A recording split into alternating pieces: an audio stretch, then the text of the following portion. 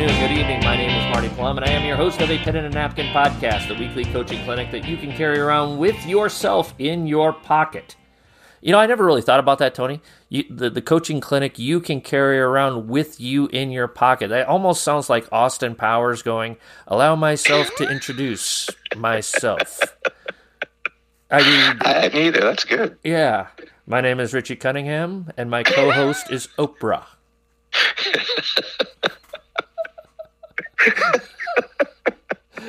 And every listener has just unsubscribed at this point. But hey, you know what? We're going to keep this in. We are back with the coaching staff. It is episode 8. And my good friend Tony DeVis is on the other line here. And we are talking about this week. What we wanted to talk about was a topic we touched on a couple weeks ago. Last week we talked about preseason scrimmages and different ways to do things.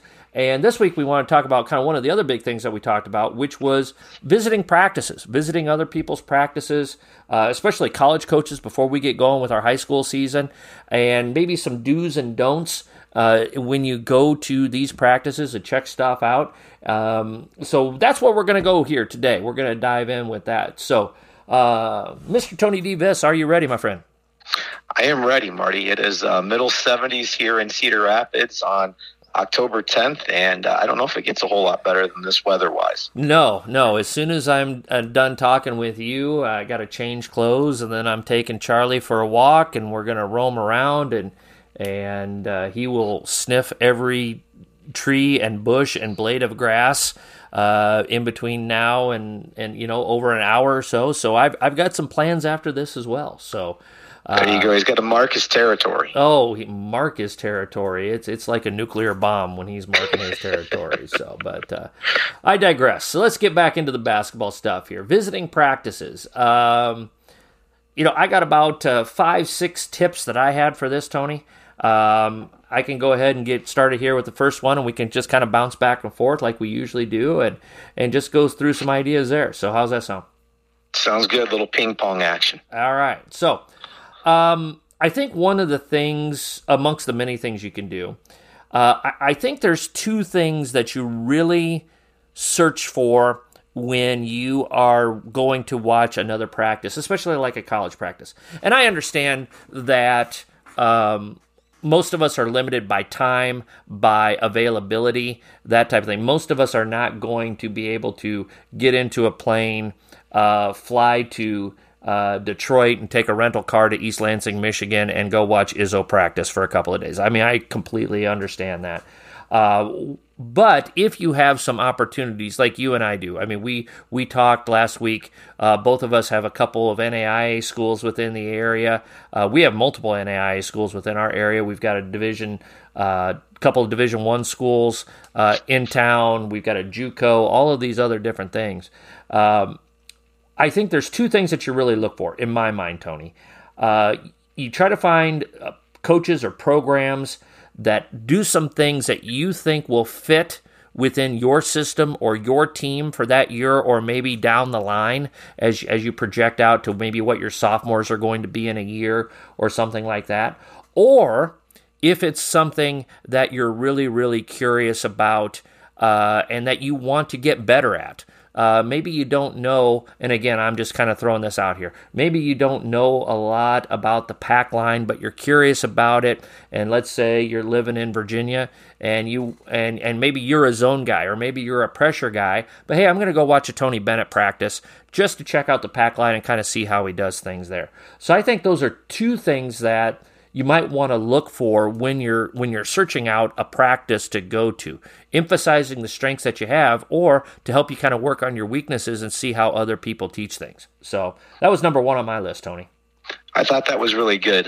You know, Marty, one of the things that you're talking about with a couple Division I programs, some NAIA, we have a couple D3s out here as well. And the reason I bring that up is, you know, a lot of people are going to go, okay, Division I, let's go down the road to Carver Hawkeye, sit in and listen to Fran McCaffrey or Lisa Bluter or whichever coach that you want to watch practice with.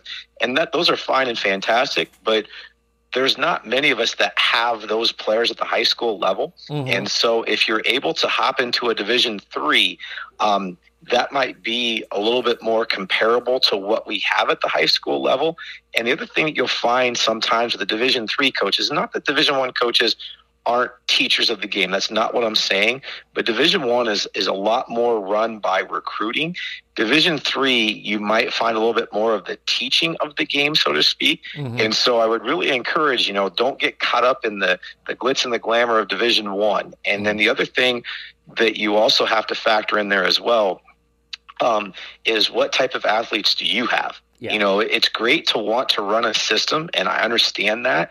But at the same time, you're not going to have the same team every year or two or three with graduation and different things that go on there.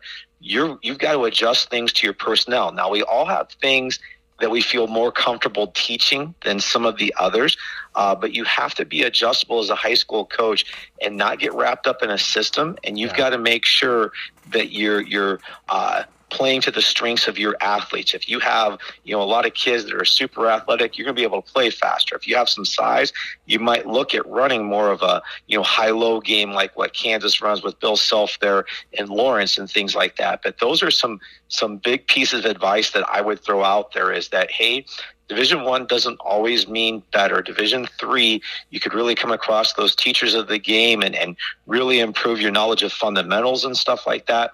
And then the other thing is to make sure that you're lining up what you have to the practice that you're going to. Like, like I said, if you're going to a Kansas practice and you have size, that makes a lot of sense.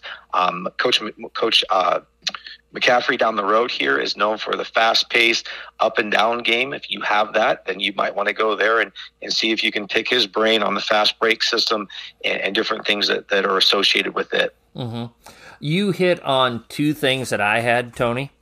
I'll start with the bigger isn't necessarily better. And again, I'm really, we're really lucky here where we live at. Creighton's 10, 12 minutes away. Over the years, I've really gotten to know pretty much everybody on the staff and got to know Coach McDermott. And Coach McDermott's a great teacher of the game. My son works for Coach Hoiberg, been down there a lot, been doing that type of thing. And but when you say that bigger isn't necessarily better, and I think Coach McDermott's a great teacher of the game. I think Coach Hoiberg's a great teacher of the game. But along with that, their priorities are going to be a little bit different than ours when it comes to a high school practice. When we're in a high school practice, I think there's two big things that are different from a Division I practice as opposed to what we're doing. And why, like you said, maybe a Division III is a great resource to look at as well, or an NAIA school.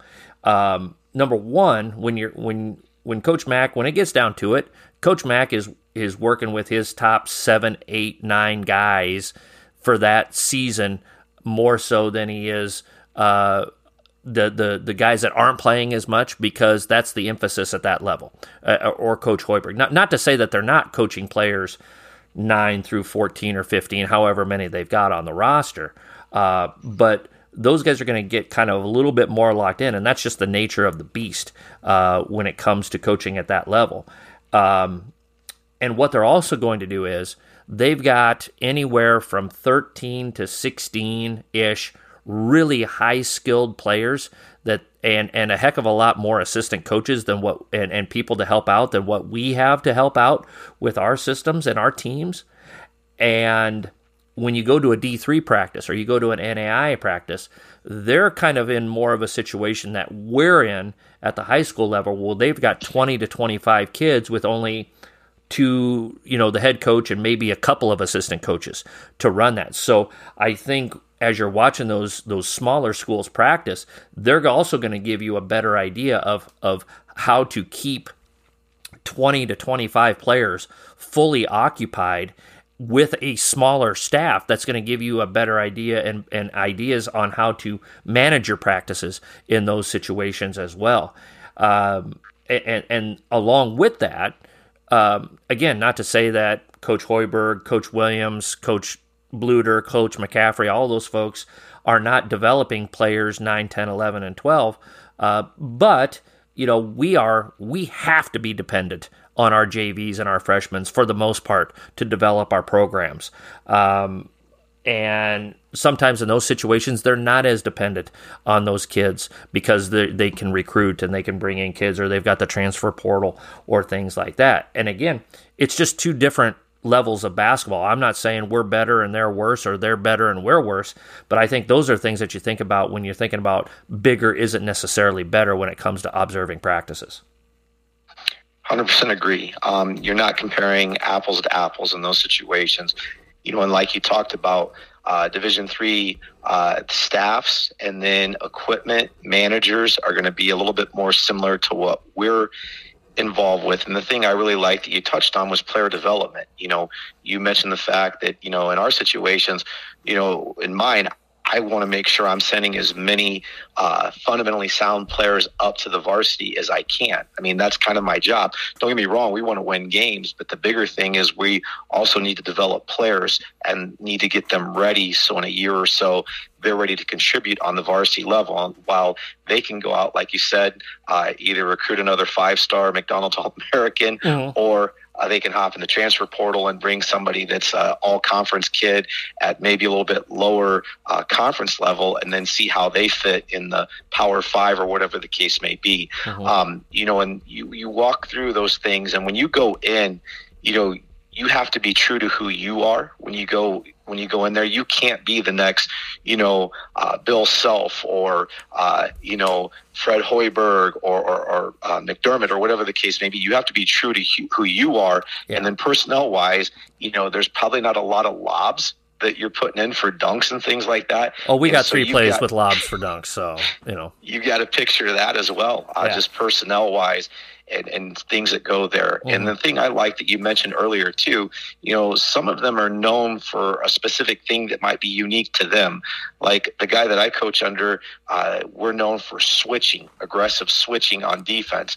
And so as you go into some of these places, you want to go in and be a sponge and soak things up. But in that 2.5 hours that you're there at that practice, you have to understand, you've got to pick out some nuggets. You can't bring everything back with you and go in and replicate Creighton's practice or Iowa's practice or whatever. You've got to make sure you bring things back and you put it on the shelf that your team can handle it at. Yeah.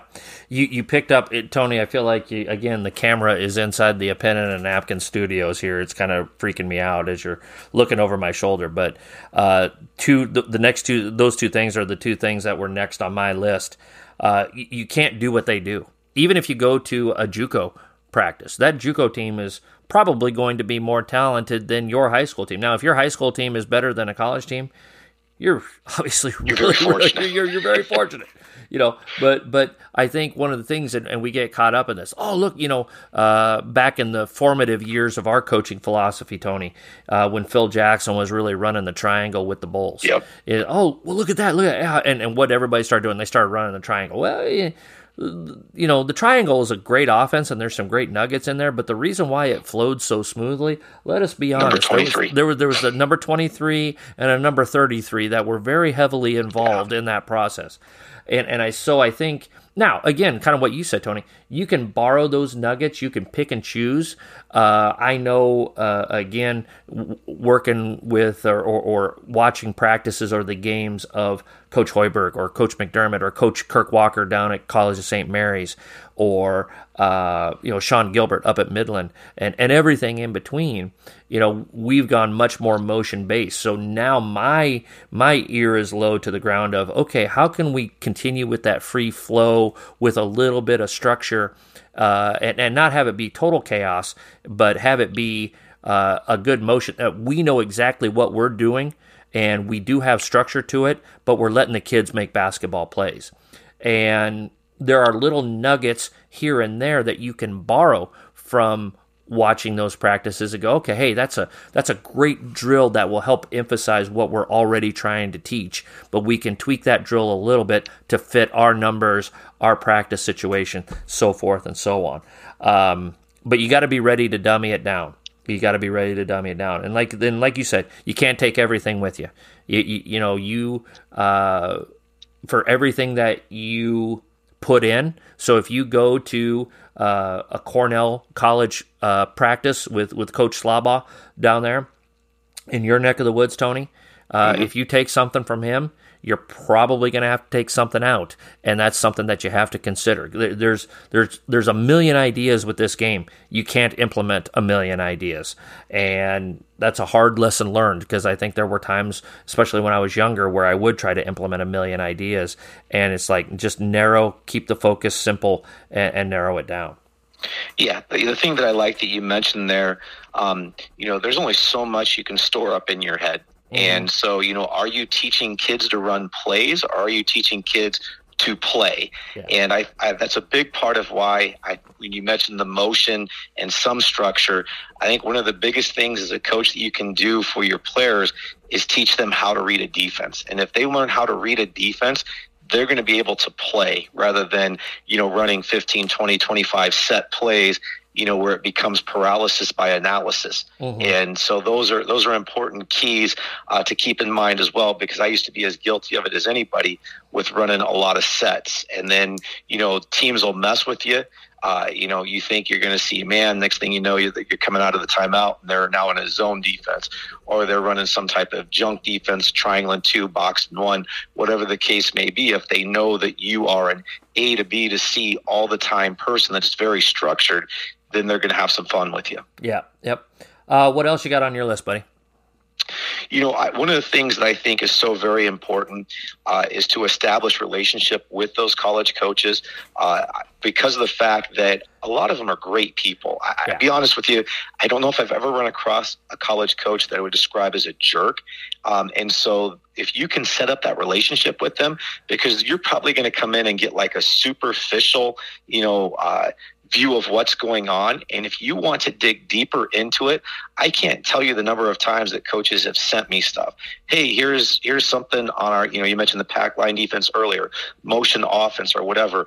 And they can send you, Iowa used to be famous for their 55 press back when C. Vivian Stringer was there. I still have that in my notebook. As far as things go, but they will send you stuff, and just establish a relationship with them. And, like you talk about a lot of times, Marty, be a student of the game. And if you want your players to get better as a coach, you can get better daily as well.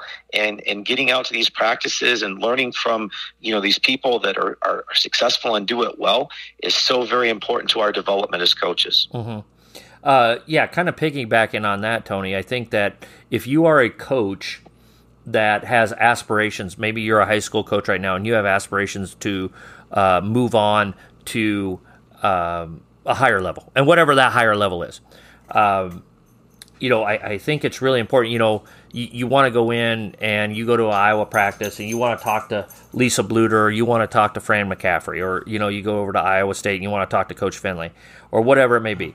But it's almost even more important that if you do have aspirations of moving up professionally, is to really get to know the assistant coaches and the ops people, because those are going to be the ones that are going to be the next wave of people that are going to be hiring the next wave of coaches coming up.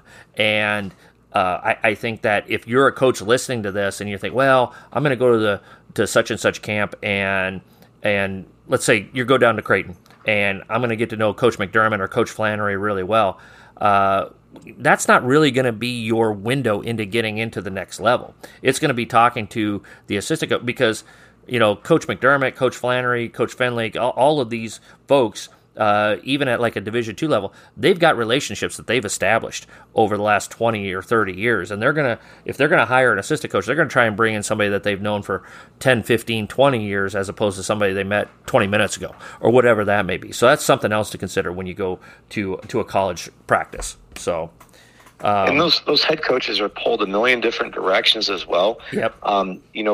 During the pandemic, one of the things that was kind of fun about it was the different Zoom meetings and Google Meets and stuff like that. And so a bunch of us coaches would meet, and then different other coaches would contact. And we get Coach Spara, who was on Fran's staff at Iowa, and sometimes they're very available and very willing to share these nuggets of information with you. And just, Jody Steyer at Iowa State with Coach Finley is a phenomenal person that will help and bend over backwards for you. Yep. I got two more things here, Tony. What do you got? Why don't you go? I'll go off of you. Okay. If you have All some right. good ones, then we might have the same thing again. Okay.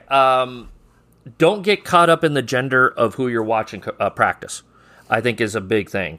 And I don't think, and again, I'm painting with an extremely broad brush here, but I think that kind of more goes from men's coaches watching the women's game or watching women's coaches coach, and they think, well, that's just the women's game and blah, blah, blah, and this and that. Let me tell you something. There's great women's basketball coaches out there. Don't get caught up in the gender that the coach is coaching. Kirk Walker here in town at College of St. Mary's, he's done a terrific job. Sean Gilbert at Midland, done a great job. Jamie Sale, who I worked with a long time ago, has obviously done a great job at Morningside. You got Coach Finley, and all these people that we're rattling off here. Don't get caught up in that. And I'm a girls coach, but I go down and watch men's teams practice. So I don't get caught up in the gender of the team that you're going to observe. You're going there to learn how to be a better coach, and there's good ideas coming from both genders when it comes to the teams that they're coaching. 100% agree with that. I remember listening to something they were talking about Gino Auriemma, and they asked him why he never switched over to coaching men or whatever. And he said, the girls don't deserve an outstanding coach. And there are some really good coaches. I mean, Gino's fantastic. I know Iowa State, when they were kind of going through a little bit of a revolving door in the men's side of things, they talked about having Coach Finley switching over and coaching the men. Mm-hmm. And, there are some unbelievable, really good coaches on the girls' side of things. So I would echo that 100%. And, 5-10 years ago, I was coaching girls basketball and really enjoyed it a lot, made a lot of great relationships on that side of things. And, if you're a coach, it doesn't necessarily matter the gender. You can coach either one. It's a similar game. Yep, absolutely. You got anything else, Tony? I think I'm all tapped out, Marty. Okay. Let's just end on this, and I think we've kind of emphasized this, especially with this last one. There's good ideas everywhere. There are good ideas everywhere. The moment that you think you know it all, this game will humble you so very quickly. And it's important, to keep that knowledge of the game flowing, to keep yourself sharp. And maybe you go down and you watch a 2-hour practice, and you might get one thing off the floor that you're going to use for this year's team or next year's team, but then it was worth it. And at the very least, and this is something I kind of figured out, Tony, when I was out for a couple of years, I still went out, and I'll always be eternally grateful to all the people that allowed me to come into their gym to watch practice. And sometimes you go to watch other practices to confirm what you're already doing as well. And I think that's an undersold aspect of this process is sometimes you go, okay, I've been to 5, 6, 7 practices, and I still haven't found anything better than the way that we teach our rebounding drills, or pick the skill. Mm-hmm. And so what we must be doing must be pretty good, because I keep going to places and I still can't find anything that I'm more comfortable with, or I feel better about the way we teach skill X, Y, and Z. And sometimes it's just being able to have those things confirmed about your own skill set. That, hey, maybe we do kind of have it together in this area of the game, and I feel good about that. So I think that's kind of my last thing on this topic here. I would echo that. I've had a number of players that have gone on and played college, and they've come back to me and thanked me a lot. Coach, you really got me ready for college. The drills that we were doing transferred over, in terms of the college game, and I just felt very, very prepared going in, whether it was the scouting reports that we did or whether it was the skill sets, the fundamentals that we worked on or whatever the case may be. And, going in there and watching and seeing stuff like, hey, we do okay with this. But I also, echo what you said earlier. If you ever get to thinking you're all that in a bag of chips in this game, it will humble you very, very quickly. I've had the benefit of being on some teams that have been really, really good, and I've also had the experience of being on some teams that weren't so good, and it helped me to greater appreciate winning and when things go well. Yep. So Coaches, you know just as well as I do that we're always looking for new and different ways to motivate our players and programs. But sometimes it's hard to find that perfect source that we're looking for. Over the past 25 years, I've collected hundreds of handouts to help motivate my players and programs, and now I'd like to share some of my favorites with you. The A Pen and a Napkin 101 Best Handouts booklet is now available to you for only $15. In this booklet, you'll find motivational material for all types of situations and individuals to help you communicate your values to your players and program. For ordering information, you can either DM me on Twitter or email me at apenandanapkin@gmail.com for details. All right, Tony. Here's your opportunity. You got a chance to even the score this week, right? Yeah, I didn't want to bring that up because I don't want to jinx anything. But I think you've worked extra hard to find a tough one that I'm not going to get. That's okay. No. I honestly, I don't think it's easy, but I don't think it's tough. You know, okay. And I'm actually going to tie it into current events here. And like I told you before we started taping, this might take us into a whole different direction. So, are you ready, sir, for trivia question number 8? I am ahead 4-3. See if I can get my second one correct. Okay, well, let's see what we got. So, in basketball current events, kind of the big story, the two big stories of the week is Victor Wembanyama coming over from France. By the way, if anybody would like to sell their stock on Victor Wembanyama, I am willing to buy. I am all in. That dude is going to be, if he stays healthy, oh my goodness gracious sakes alive. I had heard a deal. They were talking to, I think, a former NBA GM, and they asked him, a question, is there anybody in the NBA that you would not trade LeBron James for back when LeBron James was 15? And the former GM said the only player they would not trade LeBron James for, and this is in the NBA, when LeBron was 15, was Kobe Bryant. And then they went on to say that this cat is a better prospect than LeBron James. Yeah, I mean, he's 7'4". He's hitting threes off the dribble. He's posting up. He's handling the ball. He's blocking shots. I had seen some stuff on YouTube about him, and when I saw him play last week, he's filled out some. I mean, it's just health. I mean, that's just it. It's just health. That's all it is. I mean, there was a dude when you and I were about 10, 12 years old named Ralph Sampson who looked like Virginia. This guy. Yeah, who looked like this guy, but he played within 5-6 feet of the hoop the entire time. And once he got to the NBA, he started stepping out and playing a little mid-range game, 15, 16 feet, but not like this dude. Not like this. This is like a really, really skilled Ralph Sampson. Yes. Yeah. Yes, exactly. It's like having Ralph Sampson at point guard. And I was just blown away.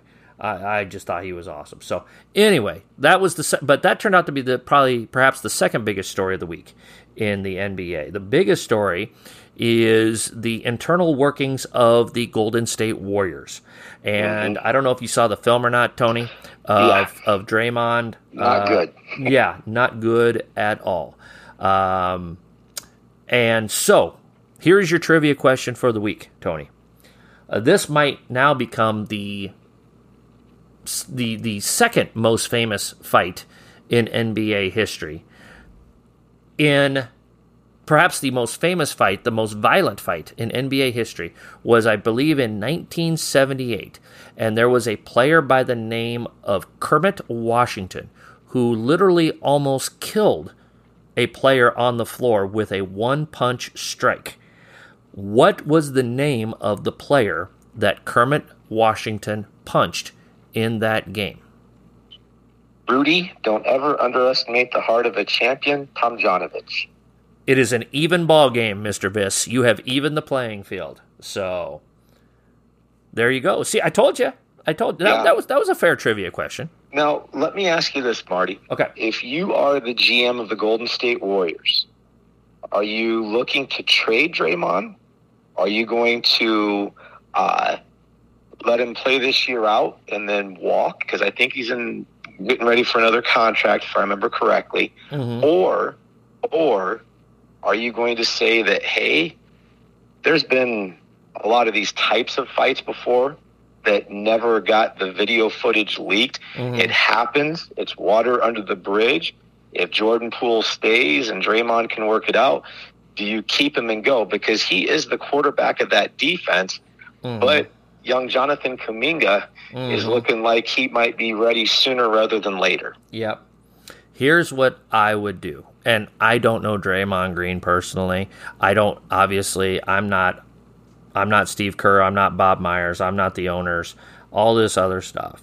But based on what I know, and I probably follow the NBA a little bit closer than the average dude, here's what I would do. I would sit him down. I would say, all right, first of all, you're not going to say a stinking word about this on your podcast. Because if you do, we're already going to suspend you without pay, but you need to handle this the right way. And we appreciate all that you have done for this franchise. You are massively important to this, but we're kind of getting tired of this stuff. And I imagine that stuff would kind of get old. Again, this is my opinion. I don't know the inner workings. I don't know his true relationships with Clay and Steph. I mean, it seems like they really like each other. They obviously been through a lot. But I imagine we all have that one friend that, hey, dude, I love you, but at some point we can't do this anymore. We all have that friend. And I apologize if I'm that friend to people. But I would say you are of tremendous value to this franchise, and we want you to be a Warrior for life. But at the same time, we cannot compromise the integrity of the franchise. And yes, you are really, really important to us, but also at the same time, how many other environments would you be this key of a cog to with the players surrounding you?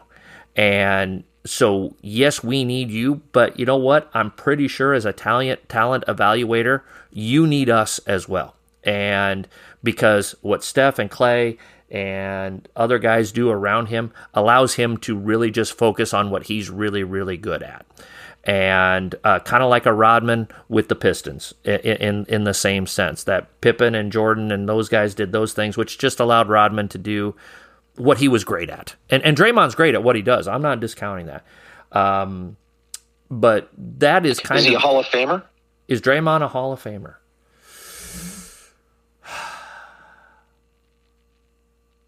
As of right now, I mean...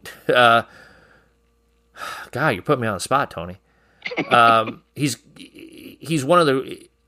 Let me ask you this. Is Robert Horry in the Hall of Fame? Just as a question. I don't know. Because that's who he reminds me. He reminds me of a Robert Horry.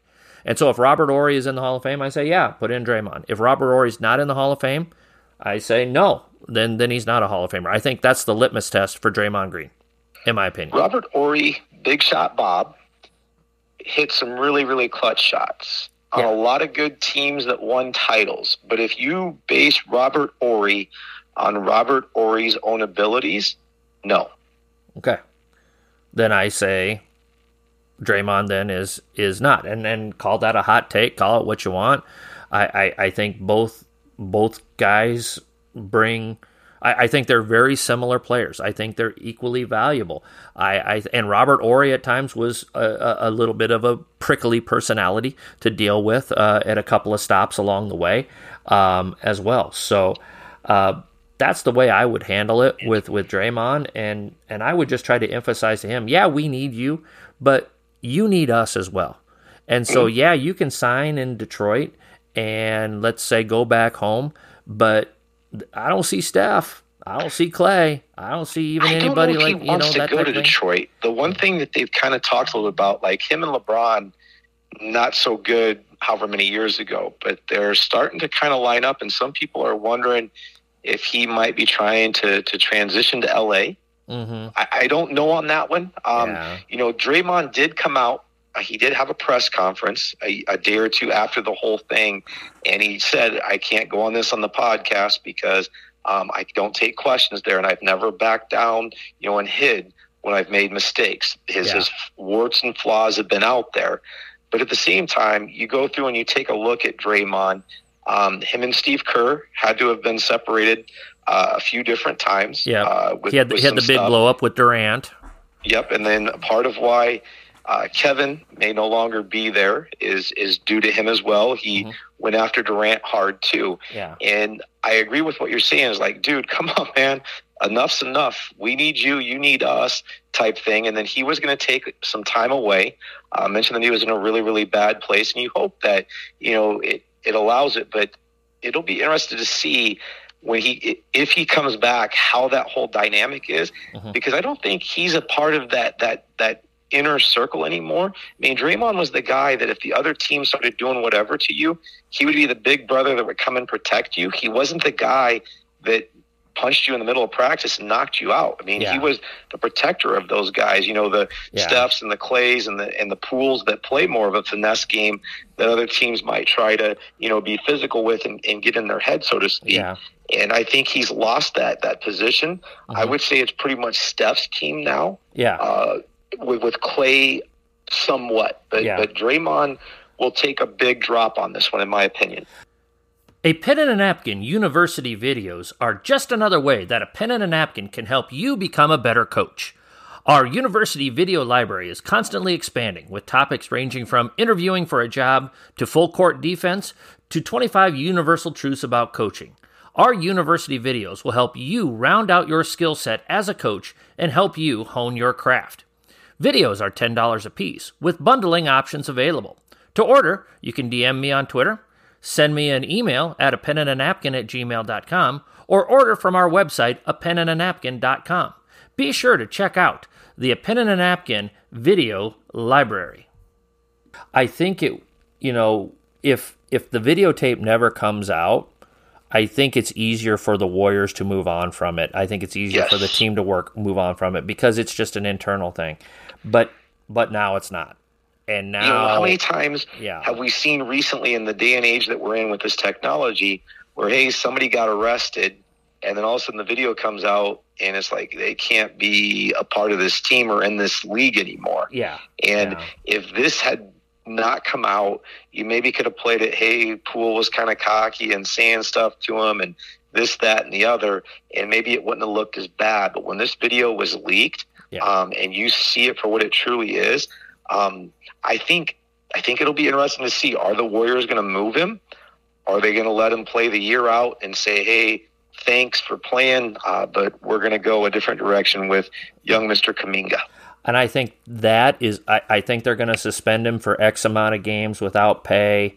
I think they're smart enough that he's still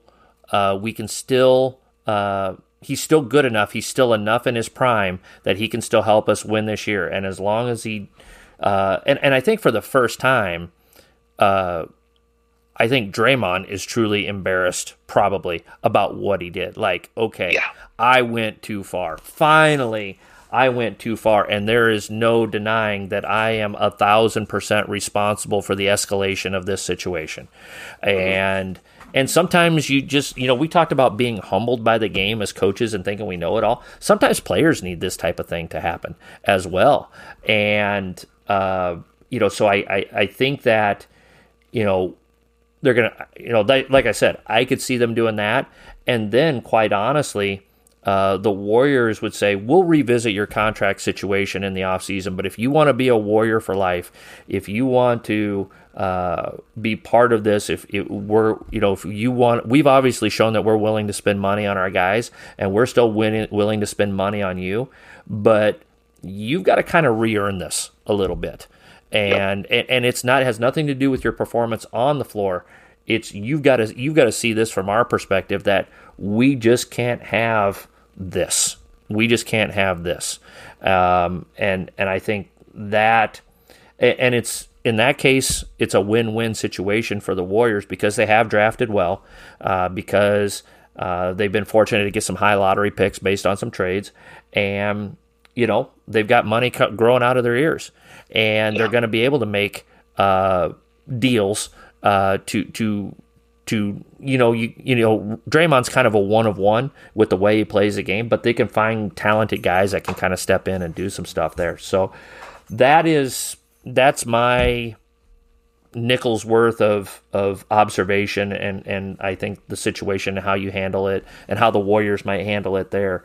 I don't think they're going to trade him. I think they'll find a way to mend the fences. I think it's going to take a while to mend the fences, and they're going to have to put up, last year, when they won the championship, it was kind of a magic carpet ride, and nobody could say anything bad about Steph or Draymond or Clay or any of those guys. They'd caught a lot of heat for having Durant sign with them after they'd won 73 games, and for quite a while, for the last 6-8 months or so, nobody's had anything bad to say about the Warriors. Well, now they got to kind of figure it out again, and they're going to have to figure out some stuff in the public eye, which they've done before with the whole Durant thing and stuff. So I think they're equipped to do it, but I also think that there's got to be a part of it where Draymond's just got to figure out what he wants. What does he truly want? It's like we talk about with our kids. How do you want to be remembered? Well, Draymond, do you want to be remembered as this, one of one unique player, or do you want to be remembered as this with, is this your lasting image? And how is the last thing you did as a Golden State Warrior was this, and that's something to think about. Yep, the type of legacy that you want to leave behind, because when everything is said and done, people aren't going to remember your stats. Mm-hmm. They're going to remember how you made them feel. Yeah. And here was a guy who was, maybe willing to sacrifice some personal things. I'm sure he wants more shots. He'd love to score more points a game. But he's done some other things, whether it's initiating the offense, he can garden players 5, 6, 7 inches, 50, 60, 70 pounds more than him. And he was kind of like the ultimate teammate, if you will. And now all of a sudden you're punching out Jordan Poole in a practice, and Jordan Poole's in a contract situation and stuff too. And is this another guy that you're going to cost your team because of your behavior? You go back to when they were up 3-1 on Cleveland. He got himself suspended. Cleveland comes back and wins that in 7 games. When is enough? Yeah. Well, yeah. And he got called for, he got called for the tee, or they went back and gave him a flagrant foul for what he did to LeBron. But okay, I understand you get caught up in the heat of the moment in perhaps a situation like that, but you also had to get 7 other technical fouls in the playoffs, I think, was the rule. I think you get 8 technical fouls in the playoffs, you're suspended a game. So wasn't there 2 or 3 tees that you didn't need to get, but you just chose to do that type of stuff, to put yourself in that situation? And so, again, I think at some point, I know Kerr has said, you got to let Draymond be Draymond. You got to let him roar a little bit. You got to let him do his thing. Kind of like, again, and Kerr was in with Phil Jackson. He played on those Bulls teams with Rodman, and Jackson understood that sometimes you just had to let Rodman be Rodman. But there's also a point of diminishing returns with that type of stuff as well. And I think that's what they have to evaluate. 100% agree. Yeah. So, hey, let's wrap it up here, Tony. What do you got for what you're looking forward to in the world of sports this week? There are 7 ranked versus ranked college football games on Saturday. The Crimson Tide will be in Knoxville, Tennessee, playing the number 6 Tennessee Volunteers. That game has me quite a bit worried, especially if my man Bryce Young doesn't get back on the field. And then also high school this week, our high school football team goes on the road to play at Johnston in central Iowa, and that'll have some playoff ramifications, seeding, and all that good stuff with it. So those will be some things I'm keeping my eye on as football season starts to heat up here. You bet. Okay. I actually starting to follow the baseball playoffs a little bit. My Cubs, let's see, the season started on April 1st. My Cubs were eliminated on April 3rd. So I really haven't given much of attention to it. But, I really like this new format that they came up with, the best of 3. I was never really a big fan, even though my beloved Cubs benefited from the wild card game a couple of times. They just win one game and move on. I really like the best of 3 concept that they ran with this year. I think it's quick, it's efficient. I like ending the season. I like what they did. Ending the season on a Wednesday and then having the playoffs Friday, Saturday, Sunday, and having that occupy that weekend. I think that's really smart by Major League Baseball. And it's a good move. And so I'm kind of anxious to kind of just watch a little bit more baseball than I have all summer and check it out, see what they got going on. So that's what I'm thinking, Tony. So all right. Well, I kind of thought, I loved the discussion that we had about observing practices. I kind of thought with the trivia question that might take us down a little bit of a rabbit hole, but I thought our points were really good and well thought out, and I hope the listeners enjoyed it. So. Anything to add for this week, Mr. Viss? And that's something I'd hate for it to happen at anybody's practice, but that is something to keep in mind with, the way that things are going, people kind of on edge, more violence and different things like that. That is something that you have to be prepared for and kind of think through a little bit that unfortunately could rear its head at the high school level as well. Mm-hmm. Absolutely. So, all right. Well, hey, coaching staff, episode number 8, practice observation tips. Hope you folks have enjoyed it. If you got any questions, comments, suggestions, ideas, email me at penandnapkin@gmail.com. I always appreciate Tony coming on for these. I'm going to pay him back some point here. Again, I've got a couple Arby's coupons that is going to be part of his bonus. Curly fries. Yes, there you go. And I'll even throw in the ranch dressing, Tony. I'll throw in the ranch. Man. So you are living high off the hog, off of a pen and a napkin here, buddy. So, coaches, as always, let's be sure to hone our craft one day